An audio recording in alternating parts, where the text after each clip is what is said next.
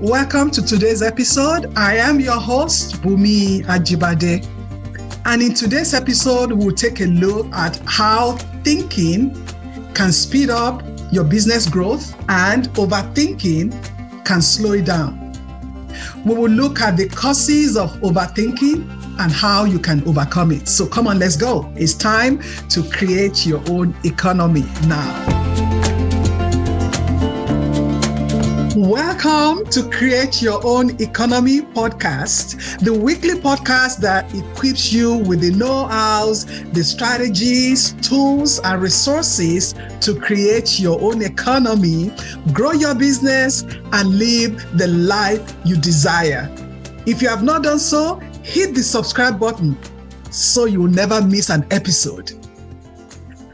So when you think about planning, thinking about your business, executing your plans, that would definitely position your business for growth. On the other hand, when you overthink, when you overanalyze or overplan, those things would definitely slow down the progress of your business. And if you are not careful, overthinking, when you take it too far, can actually lead to business failure. Now, what is overthinking? Overthinking is when you think about something too much or for far too long. No one is saying don't plan, don't think, but when there's no action and all you do is think and there's no action, that is dangerous for the growth of your business. And overthinking and overanalyzing can lead to procrastination. And procrastination can surely make you feel like you are failing in your business. And the reason is you are not getting things done. And as an entrepreneur that is passionate about his or her business, and you always have the strong desire to really succeed. But when you are at the crossroad of overthinking, when you are at a point you are thinking of how to or maybe solve a problem, at that point, your emotions are so high. And when emotions are high, you know what? Logic is always low. Emotions are high, logic is low. And that is why you will remain stuck and you just can't seem to move along because you are in that emotional state and you are not really thinking of how long it's taking you to move along. So let's look at what causes overthinking. And I will just look at seven causes of overthinking. Number one, some people are just wired like that. That is how they are wired. In DISC, which talks about personality trait, we call those people cautious, people that are cautious. That is how they are wired. You want that kind of people on your team because, they are good people. They get the job done the right way and they are careful. They are calculating, they are competent, they do their research and all that, but they need to have perfection. So that is what slows them down from taking action. So when you have that personality, we always say they struggle with what we call analysis paralysis, because this is when they are ready to shoot and they say, okay, get ready, I'm about to shoot. Okay, let me aim better. Let me aim again. So they are ready, but they keep on aiming, and that will take a long time that they're not even shooting until at times, whatever they want to shoot moves away. So it takes them a longer time to pull the trigger because they want to make sure that it is done the right way. So number one, cautious personality. Then number two, when you're not sure about the business, when they are, you are kind of passionate, you kind of like it, but you are really sitting on the fence. There's no alignment between the business and your purpose. There's no alignment with the direction, with the process. You really don't have a process that you are following. Then number 3, when you lack confidence in your skills and abilities, or you think you lack some skills, especially the know-how about that industry.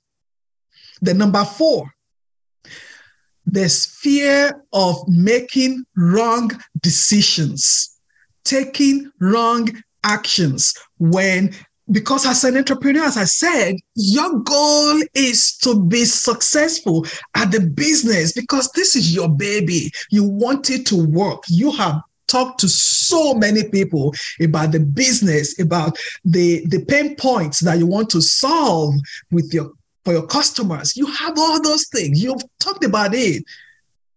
And then the fear of making the wrong decision at times will make you not to take action. Then number 5, the need to be perfect. Perfection. I have to. Number 1, number 2. And I'm not saying you should be irresponsible in your actions, but again, I know it's your baby and you want it to be perfect. But the thing is, if you don't allow yourself to practice, right? How do you know what you need to adjust to make it better? There will be some times that you fail at something, but it is not actually failing. You are learning. Then number 6, fear of failure, which is the most common fear on earth.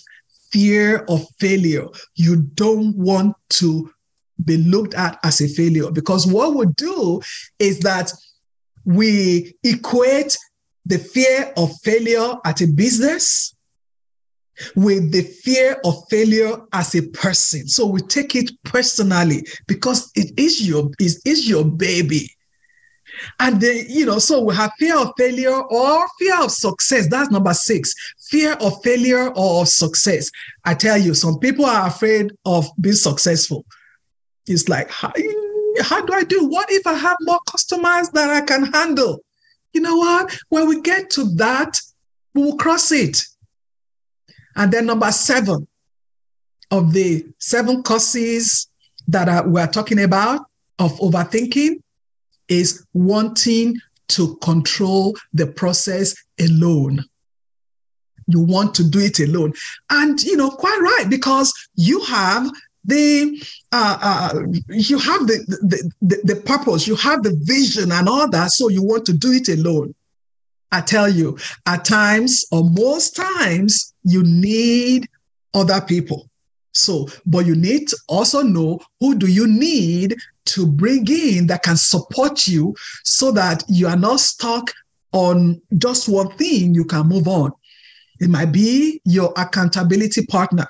It can be a mentor. It can be a coach. Now, how then do we overcome overthinking? How do you overcome overanalyzing? How do you overcome over-planning? Because when you are at that spot, you need to make a decision right there. So what do you do? So when you get to that point and you need to make a decision, follow these 4 steps. Number 1, identify the end result. The end result that will fit into the success you are working towards. What is the end result of that thing that you are doing, that thing that is getting you stuck? What is the end result? And how does that fit into the success that you are working towards in your business? Identify the end result. Number 2, give yourself a deadline so that you will have enough time to aim and think about how, when do you have enough time. Give yourself a deadline. Then number 3, gather relevant information. Reach out to, do your research, different things that will make the decision process easier for you. Gather the information. Don't just pull off the answer from your heart. Make informed decision. Whether you are going to talk to somebody who is in that industry, or you want to reach out to your mentor, you want to reach out to your coach and ask to be coached through that process. That is very important. And number 4, pull the trigger. Make the decision. Go ahead and do it. Because how would you know it will work? How would you know you're on track if you have not started? Or if you're not even able to take any decision? Don't let the fear of failure, the fear of perfection, don't let that paralyze you. Because I have not seen a successful person who has not had to adjust their goals or scratch some things off completely, or even begin again from the start. All of us, I've had to begin again. I've had to let go of an idea that this idea, I was fixated on the idea. I was waiting for the right time to, and you know what happens by that time when I then decide to pull the trigger? It was too late. I missed that opportunity, that window of opportunity. I missed it. And you know what? I didn't kill myself. You know what? I didn't beat myself up.